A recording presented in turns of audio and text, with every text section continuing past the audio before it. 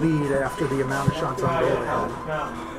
Yeah, it was obviously big. We weren't that sharp at the start.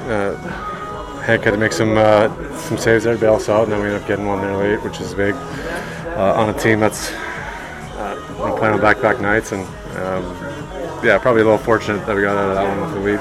You've watched him, Hank, for a whole lot of years. Does he seem as sharp as ever right now, especially with the amount of redirections and deflections that he faced?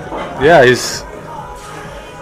he's been confident for a bunch of games now, and he's been playing really well. And no different than I think I've seen him when he's on his game. I think he looks confident in there. It looks like he's having fun. He's competing and enjoying it, and we're starting to win some games. And it's big for our group. And a huge contribution from the fourth line tonight. Is there a feeling in here that the fourth line is for more than just carrying forward momentum, that they can actually produce something? Yeah, I mean, that's a pretty highly skilled fourth line, if you want to call it that. I mean, there are some guys that can make some plays, and they showed it tonight.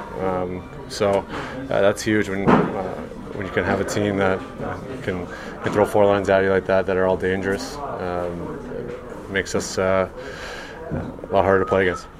So you get a contribution from a guy like Paul Carey, who works so hard every practice and hasn't been a goal scorer in the league but gets 2 in a game. What does that do on the bench for you guys?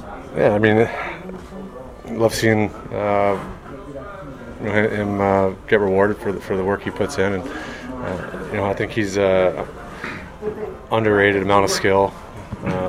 So he got a couple opportunities to finish the job tonight. He did.